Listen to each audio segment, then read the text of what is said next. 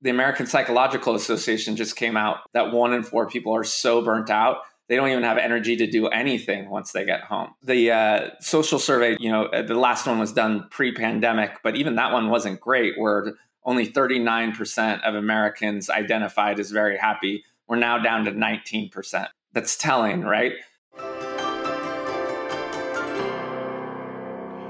Sometimes in parenthood, we get so caught up in the monotony of the routine and the stress and pressures of keeping little humans alive and engaged and resilient that we can sometimes lose touch with our need to have fun.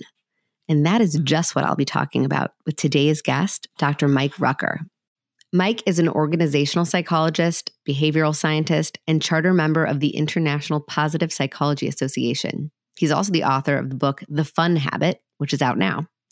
Today, we are tackling our society's obsessive focus on happiness. We're also going to talk about the importance of play, and we'll take a deeper look at whether what fills our cup in the moment actually serves to fill us up over time. Hi, I'm Dr. Sarah Bren, a clinical psychologist and mom of 2. In this podcast, I've taken all of my clinical experience, current research on brain science and child psychology, and the insights I've gained on my own parenting journey, and distilled everything down into easy to understand and actionable parenting insights, so you can tune out the noise and tune into your own authentic parenting voice with confidence and calm. This is Securely Attached. Hey, everybody. I'm super excited to introduce our guest today, Dr. Mike Rucker. Thank you so much for coming on today. Oh my goodness. Thanks so much for having me.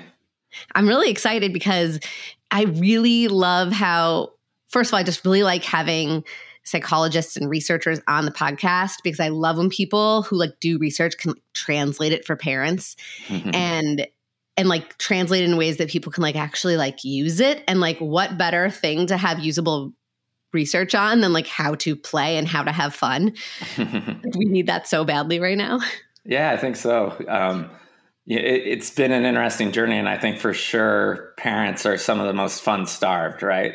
It seems like a pretty interesting thing happening in the West. I talk about it in the book a bit, and I'm certainly not an expert, but one thing, something that was sort of illuminated to me because I've lived it, it's a social norm of our environment, is how unique this idea that we have to be best friends with our kids is fairly US centric. Now, I totally buy into it because I like it, right? I enjoy having my kids also be my friends and playmates. But, in collectivist societies, where there tends to be, a patriarch and things of that nature, you really do share those responsibilities. And so the relationship you have with your child is just different. And so it's an interesting thing here where, the world's gotten a little less safe, subjectively, at least, most of us feel that way. Because I think, free range parenting certainly was more prevalent in my generation, and you just don't see that now.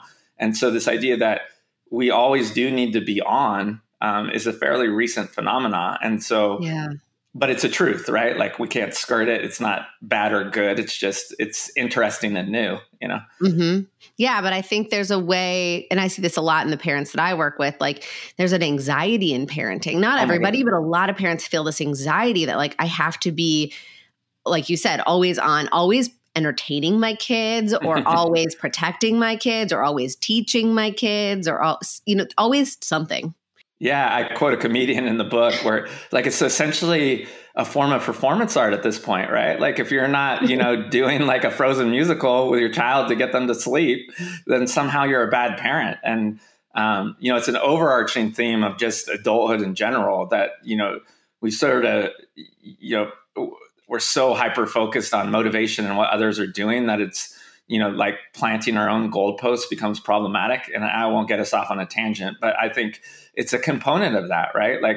We have calling them role models is a bit interesting, but there's just so much information, and most of that information is curated. So oftentimes that anxiety and guilt that you're describing, right, is so artificial because you're comparing yourself against things that aren't really real. Our parents didn't have that. They were their litmus test is, am I doing a good job? They don't have to compare themselves to 100 different parents.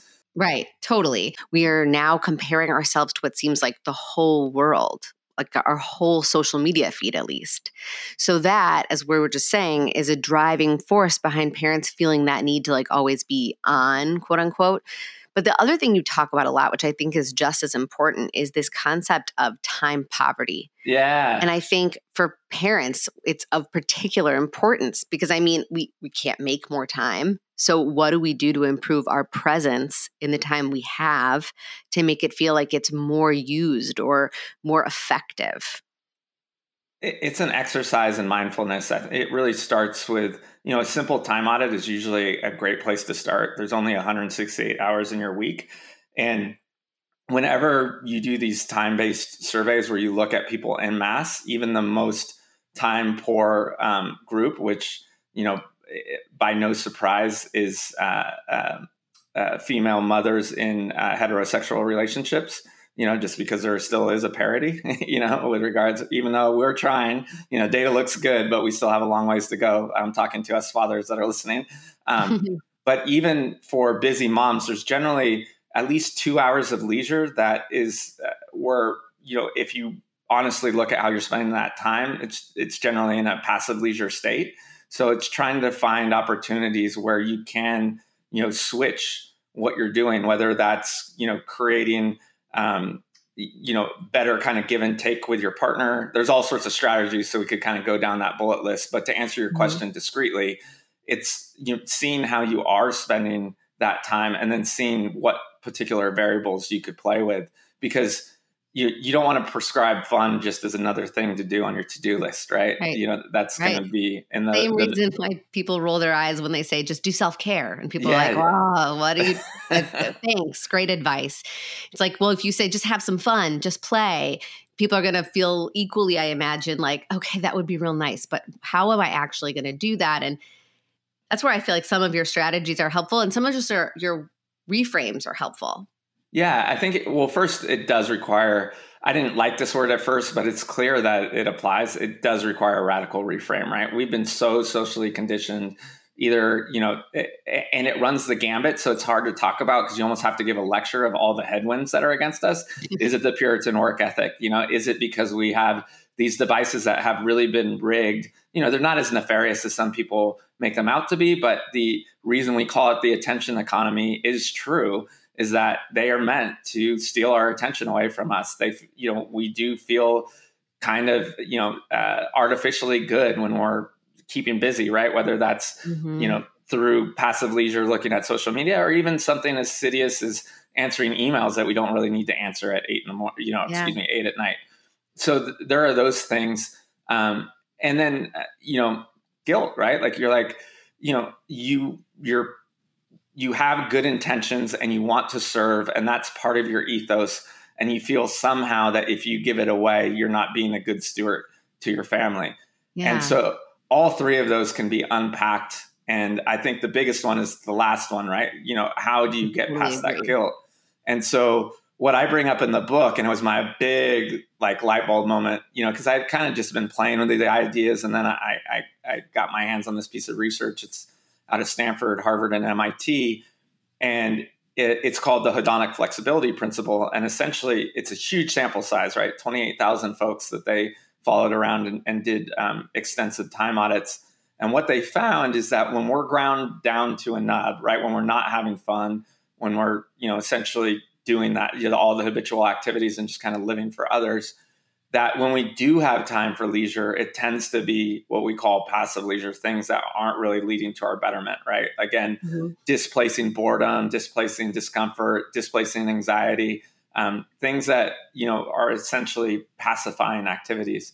Right. They feel very like survival mode. Yeah. And they're just trying to get past it, or it feels artificially comfortable, right? Because again, I cite neuroscientists in the book, but I think we kind of oversimplify the role of dopamine and the role of oxytocin. Like, these things are important, but just to say oh, you need another dopamine hit.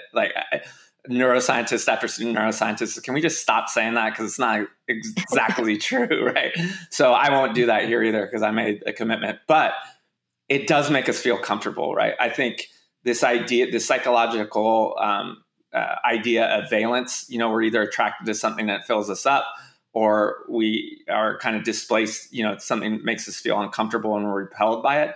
That anxiety, what you shared, that guilt, that, we want to get out of that. We want to get out of that discomfort. And those things can just distract us. They're not necessarily filling us up, but, again, channel surfing, doom scrolling, things of that nature. So, yeah. And it's not really a clinical term, but the word that keeps floating through my mind when you're describing this is like numbness. Like sometimes we want to numb out, and parents will often say, like, after my kids go to bed, I just want to numb out.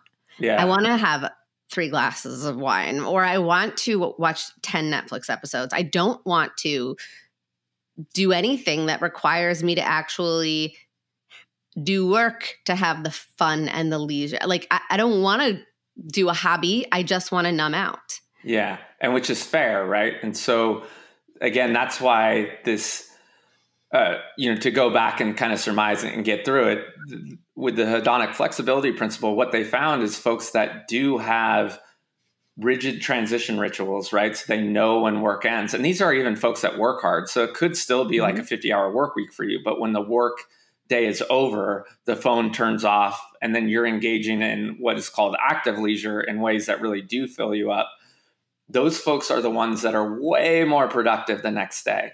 And so I often think that's good in the sense of allowing people to reframe. Now, the challenge is, and maybe you see this in your own practice too, is to get there, it takes like 2 to 4 weeks, right? Because like if someone is reconnecting with a new hobby, generally the dissonance, of those first couple of weeks, especially if it was something they really enjoyed early on, like let's say playing music or dancing, and they get back in that class, class of their peers, and they're like, I've forgotten it all. This is horrible. Like, why am I here? Yeah. But generally, and again, because we have this predisposition, this work from Timothy Wilson out of University of Virginia. But again, and Dan Gilbert was involved. Like, there is an evolutionary purpose for us discrediting having joyful thoughts, right? Because like that, back in the early days, we did need to be quite mindful of what could hurt us, right? Like now we have enough safety mechanisms. There's certainly issues where we could get in trouble, but the ability to prioritize pleasurable thoughts is a lot more advantageous than it ever has been. And so getting in that mode of understanding that once you do get yourself in that space, how restorative it is becomes important. And so, but again, that initial lift, can become problematic, right? And so, like, how do you get there? Do you see that in your own practice? I do. I mean, I see it in my own life. Like, after bedtime, I'm like, get me on my phone. But what's really interesting is like, I'm also aware that doesn't make me feel better. And it just really leaves me feeling more depleted, but it's hard to break that habit because it's just become so ingrained. And I think it's a product of burnout for a lot of people that like you get kind of entrenched in these, what you call passive leisure activities, which I think is a really nice way of describing it because it is leisure. But I would wager that if people really took an honest reflection on it, that their passive leisure activity is feel good in the moment, but don't feel good later. Like they don't actually give us a product of rest or self-fulfillment or confidence or pleasure or affect our mood in a positive way. And so it makes sense to me, like just from a personal, like it totally makes sense that like more active leisure, and maybe that's not going to happen after bedtime when I'm super tired, like after my kids go to bed, not my bedtime, but like, maybe it needs to happen on like, I don't know, maybe I need to carve out a couple hours on a weekend day to go do something for myself or do something with my kids. Like, I think there's a way in which, like, I don't know, I'm totally relating to what you're talking about because I get in the traps. Well, and I think it's about equity, right? There's a couple of things there. So one is it's insidious, right? To your point, like, I think if I were to write another book, it's clear as I was going on the book tour that folks are in a state where it's hard to do that reframe, right? Like we are all so burnt out, and there's some really interesting things brewing where And not to get too political, but you're seeing this parity where a lot of folks realize they're giving a lot more away than they thought for folks that aren't necessarily, interested in their well-being. And then I think it's really hard to actualize that when this behavior habituates over time, to your point, it depletes slowly. It's almost like a death by 1,000 cuts, right? Yeah. So it does feel good in the moment, right? And often, at the onset, you're not going to feel guilty about it. But when you're like looking at the same sort of images for the 12th time, then I think you do, it starts to eat away at you. And where I was going with that is like, you look en masse at the statistics that we're facing, right? Like the social survey just came out, the last one was done pre-pandemic, but even that one wasn't great, where only 39% of Americans identified as very happy. We're now down to 19%, right? Is that totally because of burnout? I think some has to do with the pandemic, but it's still, that's telling, right? Yeah. The American Psychological Association just came out with, this just hit LinkedIn the last couple of weeks, that 1 in 4 people are so burnt out, they don't even have energy to do anything once they get home, right? So there's just no pleasure in life at all. Right. And I wonder if there's like a bit of a creating a self-fulfilling prophecy, or like creating a bigger problem, like a vicious cycle maybe, where like the more we feel burnt out, the more that affects the way we show up as parents, which makes our kids, who are going to feel that, more dysregulated, more tricky, more apt to like have power struggles and resist and be a little bit more like icky, which is going to make us feel more exhausted, more burnt out. So it's like as much as our like burnout begets more burnout within the parenting system, I wonder if like on the flip side are finding more effective ways to engage in joyful leisure activities that are more satisfying, more fulfilling, perhaps more work, but also have a greater impact on our mood and our sort of self states, when is going to make parenting potentially easier, because that's going to translate and get felt by our kids, and it's going to have the kind of a positive cyclical nature. Yeah, I think social contagion backs that up, right? And so I'm making big leaps, but I'm pretty confident in my assertions there that, the way I describe it is most of us are in this downward spiral. And I believe the data supports that. Again, we don't have any reductive studies to show it, because those become difficult, right? Because there are so many different factors. But it's clear we're in a crisis. And the thing that I feel like is really illuminating is we're the last in line to figure it out. You're seeing countries across the EU start to protect the well-being of people in interesting ways because they see this happening, right? Like, so you see multiple countries in the EU playing with 4-day work weeks. I don't think that would, how entrenched our social norms are would work here. But the one I really like is how many countries by mandate, by law, are insisting, unless there's a reason for it, that work email servers have to shut down at 5 on Friday so that everyone's weekend is protected, right? Because these are probably also the countries that have paid family leave. Yeah, well, that's because most of them except us. Again, another similar stat, I cite it in the book, but it was revalidated for 2023. We're second to last with regards to companies giving us leisure, right? It's 10 days off is the average for 1 year's worth of work. And there's only one country in the developed world that's worse. That's Micronesia at 9. So we're second to last. So again, just another stat that highlights like, what have we done? And the other thing I find really interesting is we are still empathetic. We're a very kind group of people. Like, I don't want to get down, I think that there's some issues and we discuss them, but it's sort of like our empathy needs a reframe, right? You go to someone in the EU, or, I've got friends in Oceania and in Australia. If someone's going, on a vacation with their family, the employees get together and go, we've got your back. Like, when you come back to your desk, there isn't going to be anything for you to do. Like, we got you. And here, like, the inclination is, even if it's just like a weekly report that doesn't have too much impact, it's like, oh, I got to get that done because no one else is going to do it. It's just a very strange, world that we live in here in the States that same empathy applies. So it's not like we're villains or we're doing like, it's just sort of in reverse, right? I don't want to let down my fellow colleagues.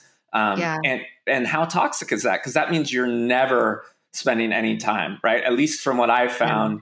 And again, it's not original research, but as soon as you answer an email on vacation, it's an extension of work. You're not on vacation anymore. It's not a healthy escape, right? It's oh, okay, this is a working vacation. Yeah. And I think that could be applied to, like, I'm always thinking in terms of like, how does this map onto parenting? But I think of like parents who are like, well, I can't go on a vacation because I can't leave my kids, or I couldn't possibly leave my partner alone to parent my kids for a weekend. That wouldn't be fair, or it would be too hard. It's not worth it. And like in some ways, parenting kind of maps onto that work and going on date nights. And it does. You're exactly right. I mean, because essentially it is domestic work, right? For, again, just using an objective term. And I think that is, if you're so in that state, I talk about it in the book, it's like, what kind of variables can you play with? Again, if everything is from a sense of duty, with just a little bit of creativity, there's likely moments for you to just change the tenor of that sentiment, right? So one of the pieces of work that I really like is Dr. Cassie Holmes. I'm not sure. Are you familiar? No. She did a really interesting study out of UCLA of just having folks, and again, it was only a prime, right, to go into their weekend and treat it like a vacation. No other, not anything to do. Just realize this is your time. And so what people did with their time didn't change much. Some of it did, but some of it didn't. But just that understanding, like, oh yeah, I can relax my shoulders. Like, this is my time. And if I want to work, I get to work.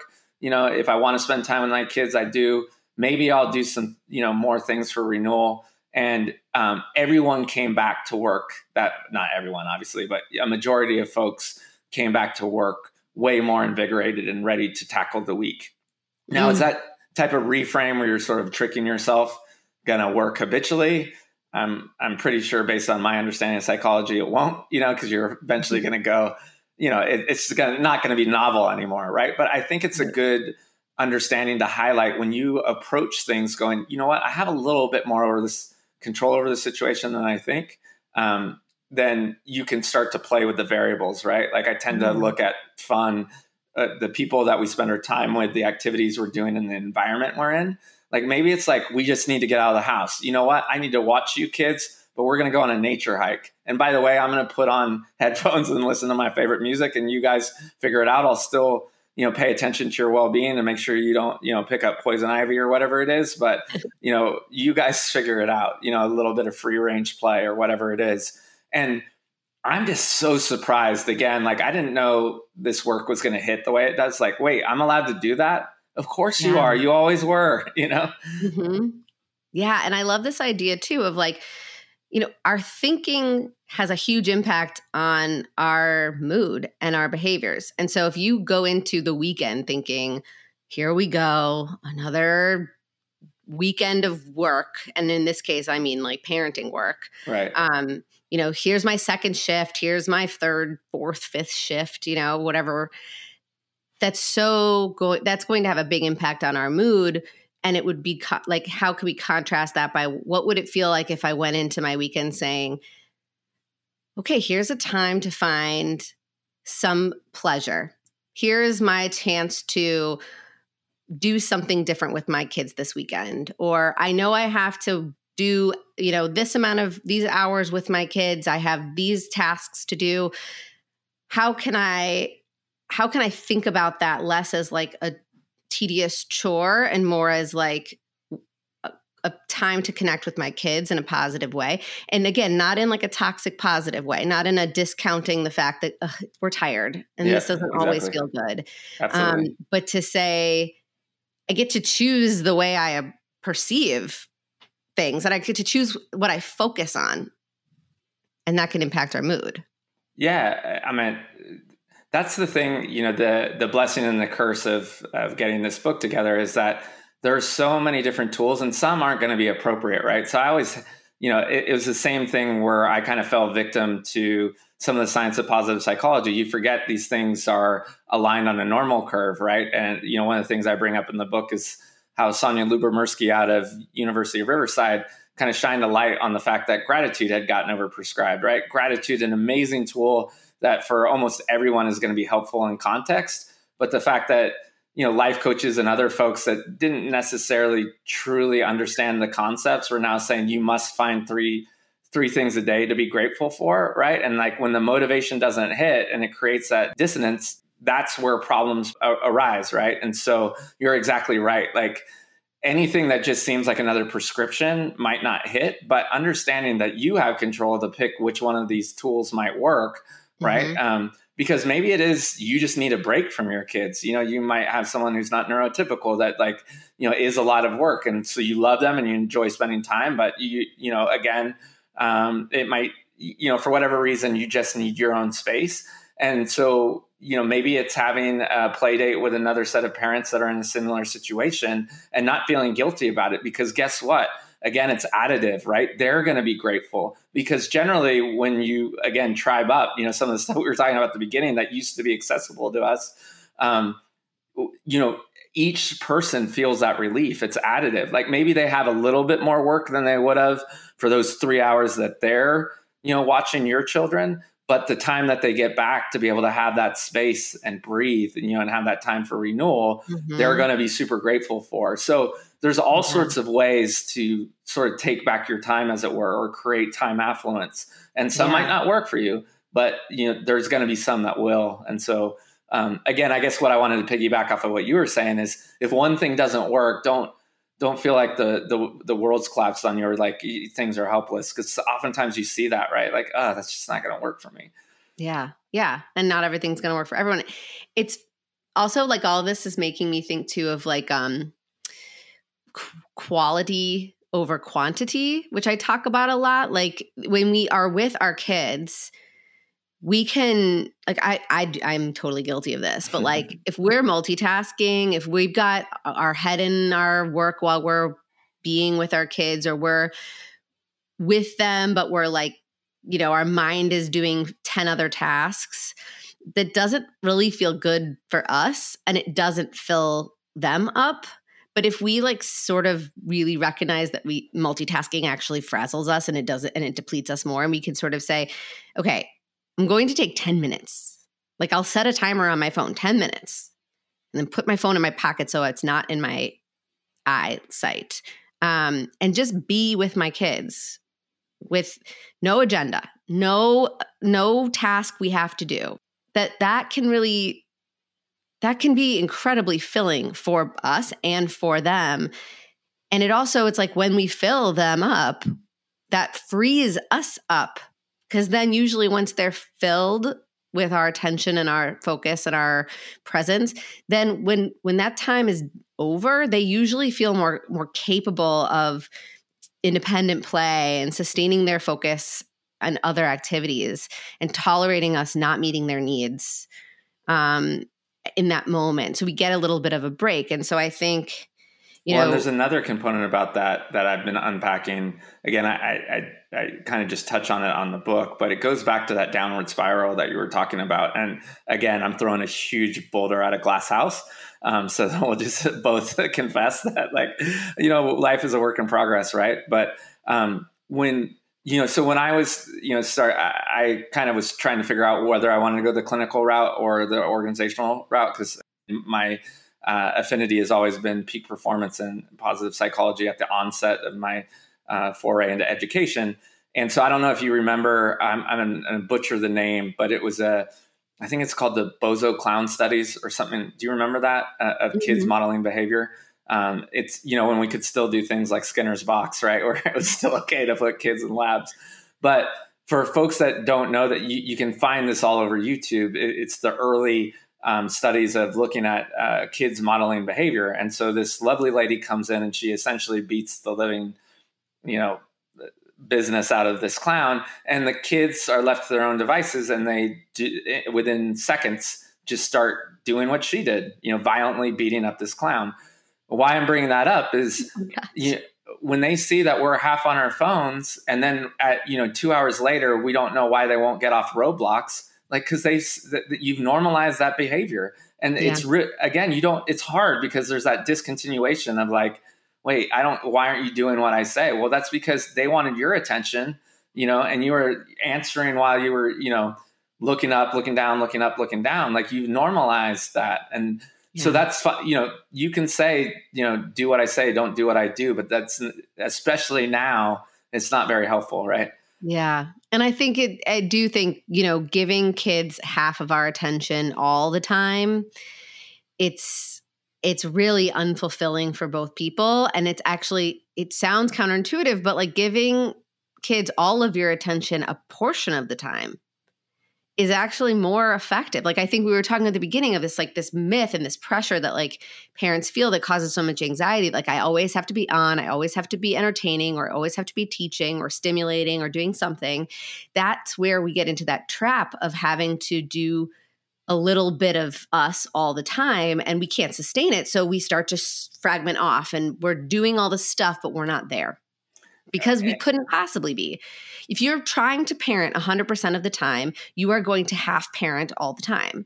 Yeah. And so if you start to recognize I can parent fully some of the time and I cannot parent at all some of the time. Like I don't mean like let your kids play with electrical outlets and forks, but like you don't like if they're in a safe place, you can sit back and have a cup of coffee and be separate from them.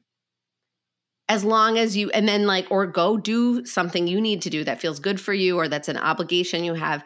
And then when you are with your kids, and I think it's especially nice to sort of use double duty, right? Like use time that you're already having to do caregiving activities for your kids. This comes from Magda Gerber and her Rye parenting philosophy of like caregiving moments are fill-up moments. Use them that way. Make the diaper change be a fill-up moment. Give them your full undivided attention. Let it last 3 minutes instead of 1 minute. And let it be playful. Let it be interactive. Let it be a quote unquote time suck.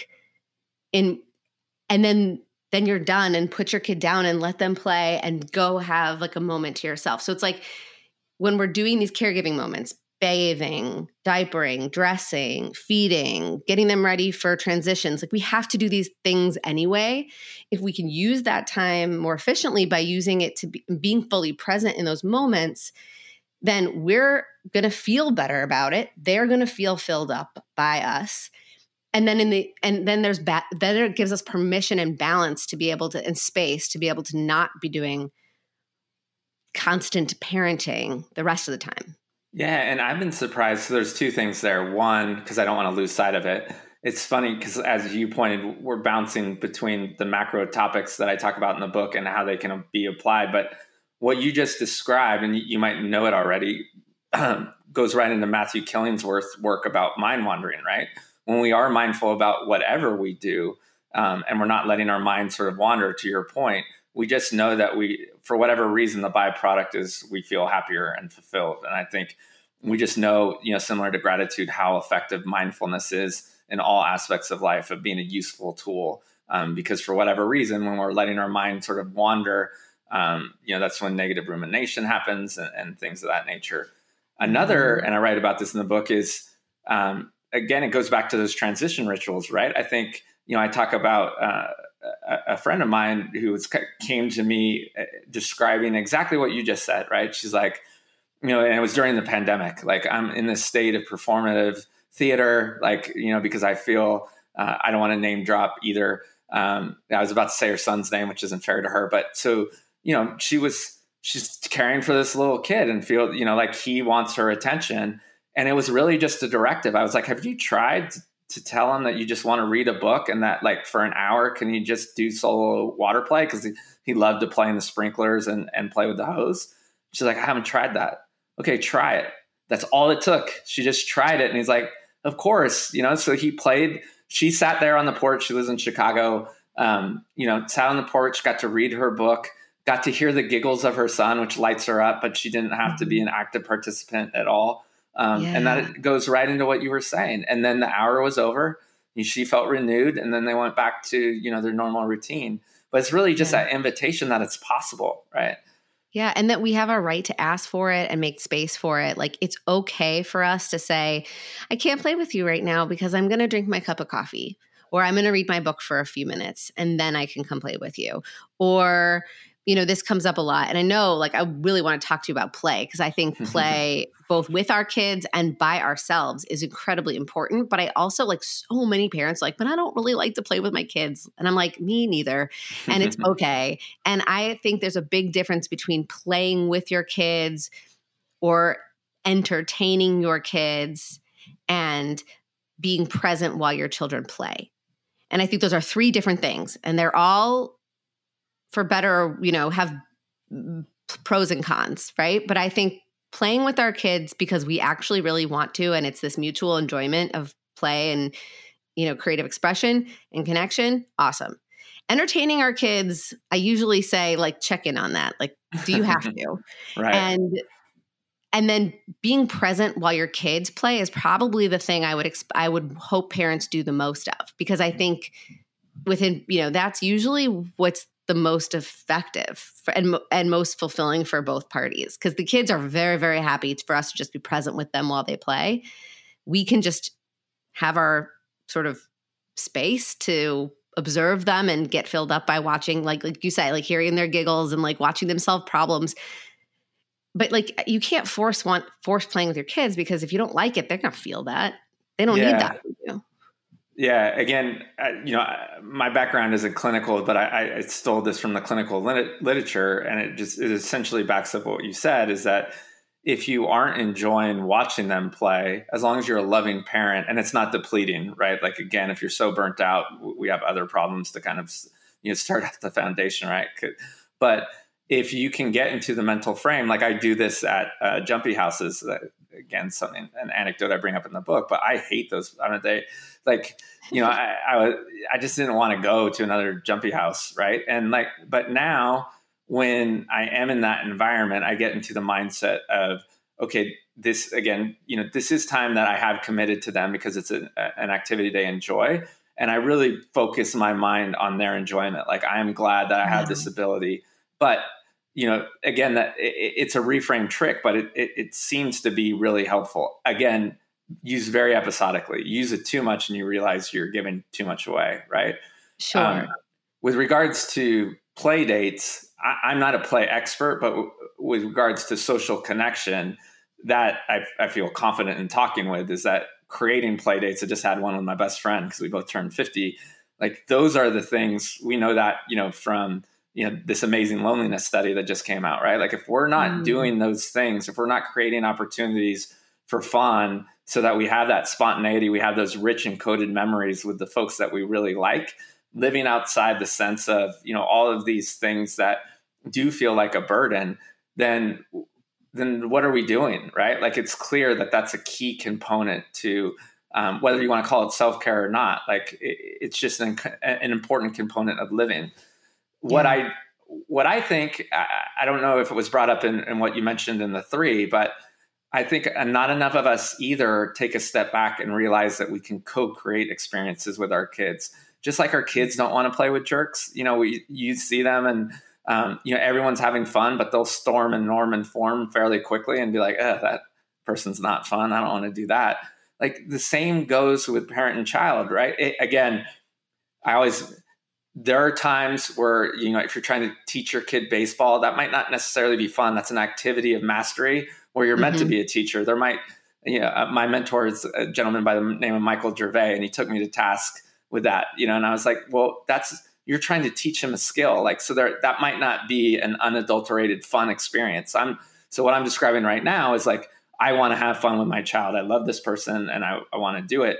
How do you co-create that experience? Like, if you don't want to play Matchbox cars on the floor because your knees hurt, like, you have the ability to go, hey, do you want to go play Nerf guns? Or for me, it was taking a dance class with my daughter. Like, I wanted to engage in dancing, and I was essentially just taking her to this rudimentary tumble class where I was like killing an hour sitting on a bench.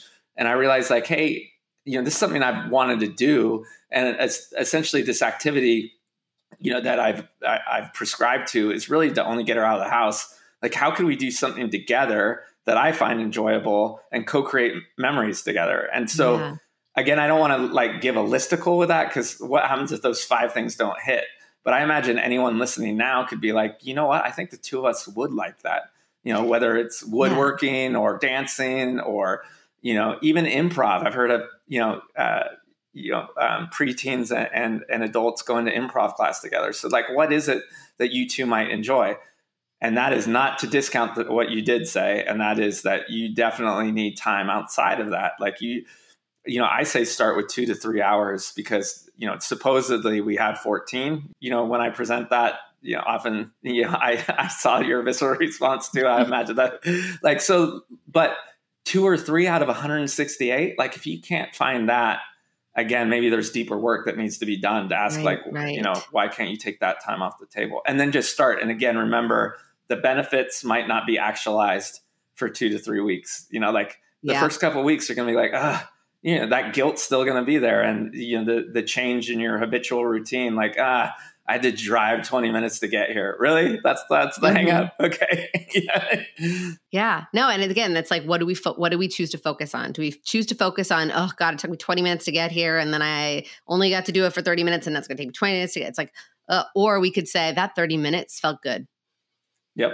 Right. Like we do get to choose what we focus on if we can notice what we're focusing on. And I think I feel like there's these 2 pieces to the play, like the good play, the good, authentic, fulfilling play as parents. And one is the play that we do with our kids in this co-created way, where we're both joining together, or perhaps where we're just being present while our children play, if we aren't in the mood to co-create the play, and just sort of observing them with presence.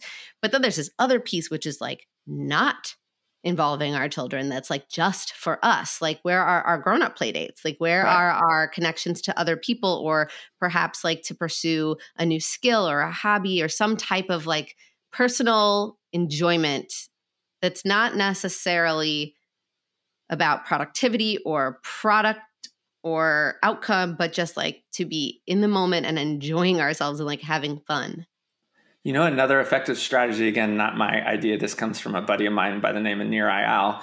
But if you have a small tribe, right? Like, so you have 3 sets of parents that you really like creating sort of a round robin, where you guys are doing dinner dates, and the kids of those, parents have clear boundaries. Like, this is meant, you set up some sort of environment where they're separated, and they know they can come in if, someone needs a Band-Aid or whatever. And then, the play date's really for the adults, and there's that separation, but it's sort of a spin on the, sharing childcare duties, with a trusted person, because that really works well too, right? Like, you can, whatever it is, whatever the 6 of you find fun, for him, it's like these, he's an intellectual. So it's like they literally, one of them comes with a TED style presentation and entertains the other 5, which I think is kind of cool, because I'm a geek too. But it could be whatever you guys, enjoy. Maybe it's just, a few drinks, not overindulgence, of course, but, then just enjoying each other's company, or, whatever it is. But there are ways to get creative. And again, it just takes a little nudge. I'm sure you see this too, right? Like, my favorite part of all this is once someone accepts the invitation, there's not a lot of work to do afterwards. Like, generally, once they get a taste of it, and it's like, wait a second. Okay, I get it. Like, I was worried about, this kind of servant leadership, but I'm a way better version of myself when I actually do have a little bit of fun that's just for me. It's not a selfish act. No, this is an old saying, but like, you can't pour from an empty cup. Like, we have to do things that feel good for us, and also modeling for our kids that we take care of our needs in that way, that we prioritize our own enjoyment. We prioritize our interests, and we pursue them, and we experiment with different things, and we try new stuff. And I'm going to take a dance class this weekend, and we'll see how it goes. It might be fun. It might be hard, or I'm going to start, creating some type of like art project.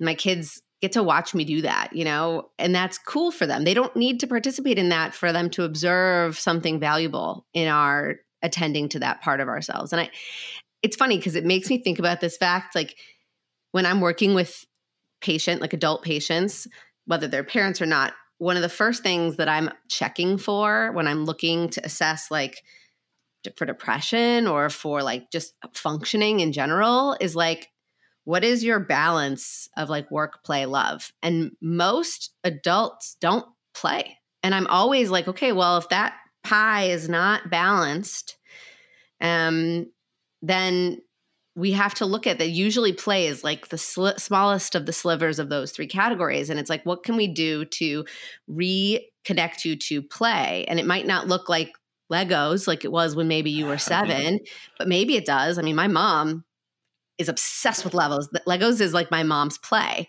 But like play can come in any form. It can be something that is like a memory from your childhood, or it can be something new, a little bit more sophisticated. Like, I don't know. There's just so many things, but I think it's very important people to do a little bit of an audit of their play. That's the first thing I prescribe in the book. I mean, it's been around for ages, right? So it's like one of those things. It's hardly an original idea, so it's hard to write. Like, for me, I was introduced to it by Laura Vanderkam, who wrote a book literally called 168 Hours. But why we all talk about it, because it's such an effective tool, and it's not fun, right? It's a little bit boring, right? But I think if you approach it with curiosity and you're open to poking fun at yourself, like, holy cow, like if you need the nudge to start, I think a majority of us could just open up the health meter on our phone. That like, those are some very telling statistics. Oh, really? You can't find 2 hours? Just, maybe it's not all on Instagram or Facebook, but tally up all of your apps. And then round out the top 3 and tell me you can't find 3 hours in there. Right. Yeah. Yeah. No, it's totally true. I think this is all really helpful. I have some important takeaways that I'm going to have to go look at myself and be like, where is my play right now? Because I'm not playing enough. It's important for all of us. And I think it's good for us. And if it's good for us, it's good for our kids, because if we are modeling that kind of healthy self behaviors, they're going to benefit from that. And you tell me, but my understanding, because again, it's not my forte, but creating that type of autonomy away from your kids, as long as it's healthy, makes them realize that they can be independent adults as well. When you're attached too much, like we co-slept way too long, I think. And it became quite problematic, again, throwing rocks at a glass house. But again, going back on the fact that kids, really do look to us for how they're going to navigate, their reality. If you're always kind of insistent that you guys need to be together, they're going to pick up on that and feel, when you leave too, they're not going to feel safe, right? That's my understanding. Right. Yeah. I mean, it makes total sense, because I think at least with anxiety, and I'm sure other things that are kind of off the anxiety spectrum, this is true as well, but the more that we as parents communicate a lack of confidence in our child's ability to tolerate something, the less they believe they can tolerate it. So our ability to sort of validate and communicate confidence, right? This is hard. You don't really want to separate right now. You don't want me to go read my book for an hour. I get that. You want to play with me right now. I know that you can handle this. I know that we will get together in a little bit and we'll have a lot of fun then. And maybe if your kid's little, an hour is too long. Maybe it's 10 minutes, but you build up, right? You just got to start somewhere, and to say like, yeah, you know what? I need a little bit of a break. It's hard to say goodbye, but I'll be back in a little bit and we'll play then. Like that confidence in their ability to cope with your absence. Again, I'm not saying leave your child alone, leave them with another adult, but like you can go take time for yourself. And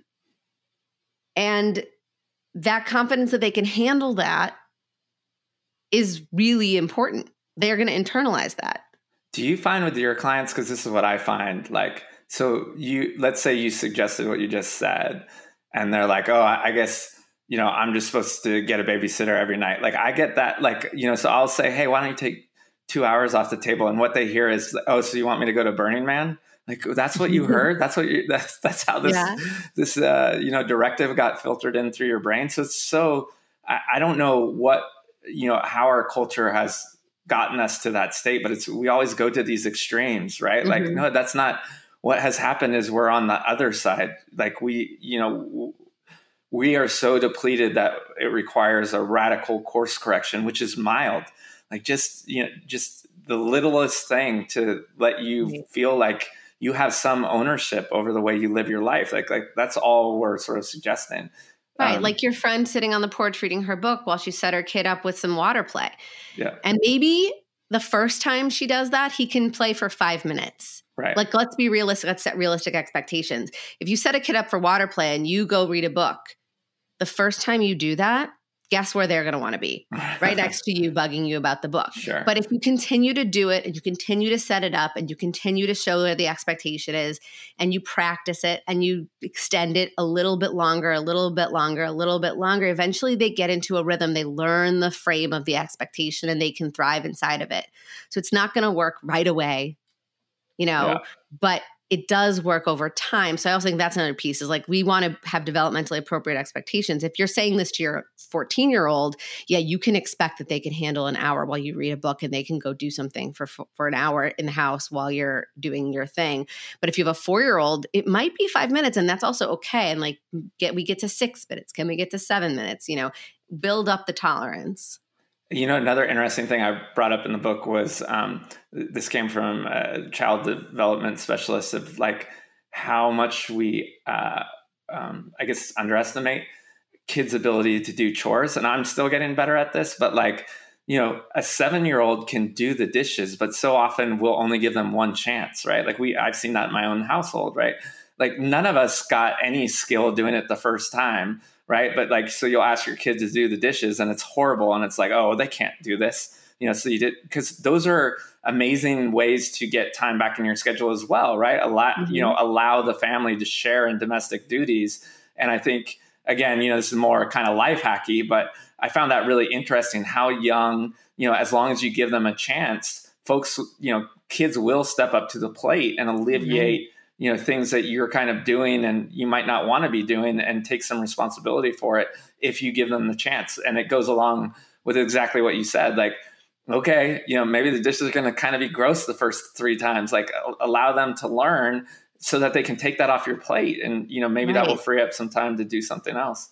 Right. And it's like, if you want, it's almost like you kind of have to kind of work towards that, right? Like if you want your kids to be able to do the dishes, that might start with, you set a bucket on a towel next to you in the kitchen with a cup, like a half an inch of soapy water and a brush and plastic plates. And they do the dishes, quotes, can't see my air quotes, while you do the dishes. And now you guys are playing because that's play. Yeah. Yeah. And then, you slowly have them come on a step stool in the sink and help you do it. And then doing things together, these tasks, these life tasks, doing them together, making them enjoyable for your child and a time for connection. This is that sort of double duty kind of stuff. Like I have to do the dishes. If I can slowly and over time help my child participate in this with me, they will love this. I guarantee you, this is not like when we're like, you're asking your 14-year-old to do the dishes and they roll their eyes at you. This is like when you start young, they just want to be with you. They just want to do what you're doing. And if you give them like responsibility, they will eat it up.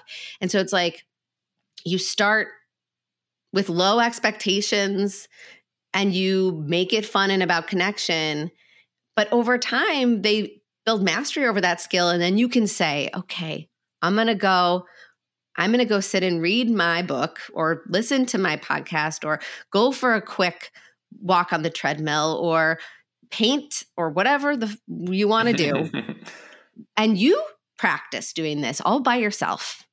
And if you need me, you call me, I'll be right in the other room, whatever. Like you kind of have to build your way up to these things. Don't happen instantly. We can't say to a kid who's never done it before, go play by yourself for an hour and I'm going to be here.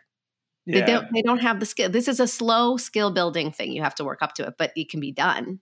Yeah, I love it. I have very little to add. I think the only thing I would suggest that, and you've already alluded to it, is how do you take the outcome out, right? Like obviously you're you're moving towards mastery and it's going to get there. But, the more you focus on the outcome, well, I just want them to do the dishes, like you've already lost. Right. Right. It's not about the dishes anymore. It's just about connection, occupying their time, and building mastery slowly. One day you might get some dishes done from them, but that's a lucky byproduct, but that's not the point. And another great thing is you're not adding another thing, right? Like in the book, I call it activity bundling. Like essentially, I would argue the way you described it, because I was literally started to smile because I remember doing the same thing more with cooking with my kids. But, that's a way I think for most of us that at least have, somewhat of a loving relationship and hopefully a really thriving, loving relationship with our kids. Similar to what I talked about, taking my daughter to dance classes, like that would create amazing memories, right? Like, before we hit play, I knocked over tea all over the place, right? I shared that with you guys. Like if your kid knocks over soapy bubbles all over, and you're just like, oh, this is bananas. Like those are like, those playful moments that happen as honest accidents. Like, I don't know. I think those are some of the funnest things. It's when I look back, sometimes they're not that great in the moment, but like, as long as they were done, in sort of the process of getting towards where you want to get to go, they generally are like pretty amazing memories in the rearview mirror. Right. And I think the difference between a person who, when their kid knocks over all the soapy water onto the floor, and who gets like really frustrated by that, and the person who can sort of laugh and say, oh my goodness, look, we've made such a mess, let's clean it up together, is probably determined by what you're focused on at the outset. Like if you are saying the goal of this is to get the dishes done as fast as possible, and now you've just totally derailed it, now we have a huge mess to clean up, well, yeah, you're going to feel super frustrated. But if you think the goal of this is just for mastery building and exposure and connection and double duty, like I'm going to do the dishes anyway, so, we'll get there. Then when the soap gets spilled, you recognize that's part of the process and you're like, okay, we can handle it. So it's like, where are like, what goal we're focused on can determine a lot of our resilience when things don't go the way we expect them to. Yeah. It's amazing, right? I mean, it goes, you know this better than I, but like, it's clear that all of these thoughts, like, again, I think what I tapped into is that if you can use mindfulness as a tool for one, enjoying yourself, but then also getting out of that state of rumination, whether the underpinning is cognitive behavioral therapy or ACT or whatever the, latest sort of science is with regards to how our thoughts really are a major contributor to mental hygiene, that, if we can stack the deck in our favor and sort of bias ourselves, whether that's just simple reframing or really, taking an active role in how we plan out our activities, we get out of that mind wandering rumination trap. And we realize like, hey, life's actually a lot more fun than I gave it credit. Right. Yeah. So I guess that's our homework for everyone listening right now. Go figure out one way today or tonight or whenever you're listening to this to just like, go find one fun thing to do. There's no agenda. You're not focused on outcome. You're focused on process. And you just see where it goes, like open-ended. And definitely check in with yourself. If you can do it a couple times, check in with yourself afterwards and see how you feel. See if it's worth doing again. Yeah, I love that. Thank you so much for coming on the show and sharing your wisdom with us. Oh my goodness. Thanks so much for having me. This is a pleasure.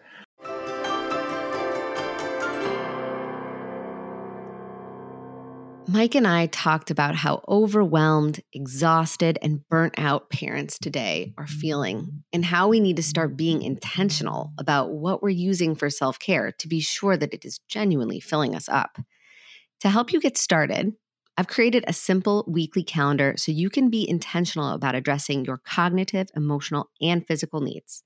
Plus, I have created a kid version to help you teach your child how they can themselves relax and refuel in ways that actually benefit their development and their mental health. If you want a copy of my weekly Banish Burnout and Banish Burnout Kid Edition calendar, all you have to do is rate and review this podcast. Send me a screenshot of your review to info@drsarahbren.com, and I'll send the calendar straight to your inbox. That's info@drsarahbren.com. I really appreciate you being here, and your reviews make a huge difference in helping the podcast get into the playlists and ears of more parents just like you. So thank you, and don't be a stranger. you.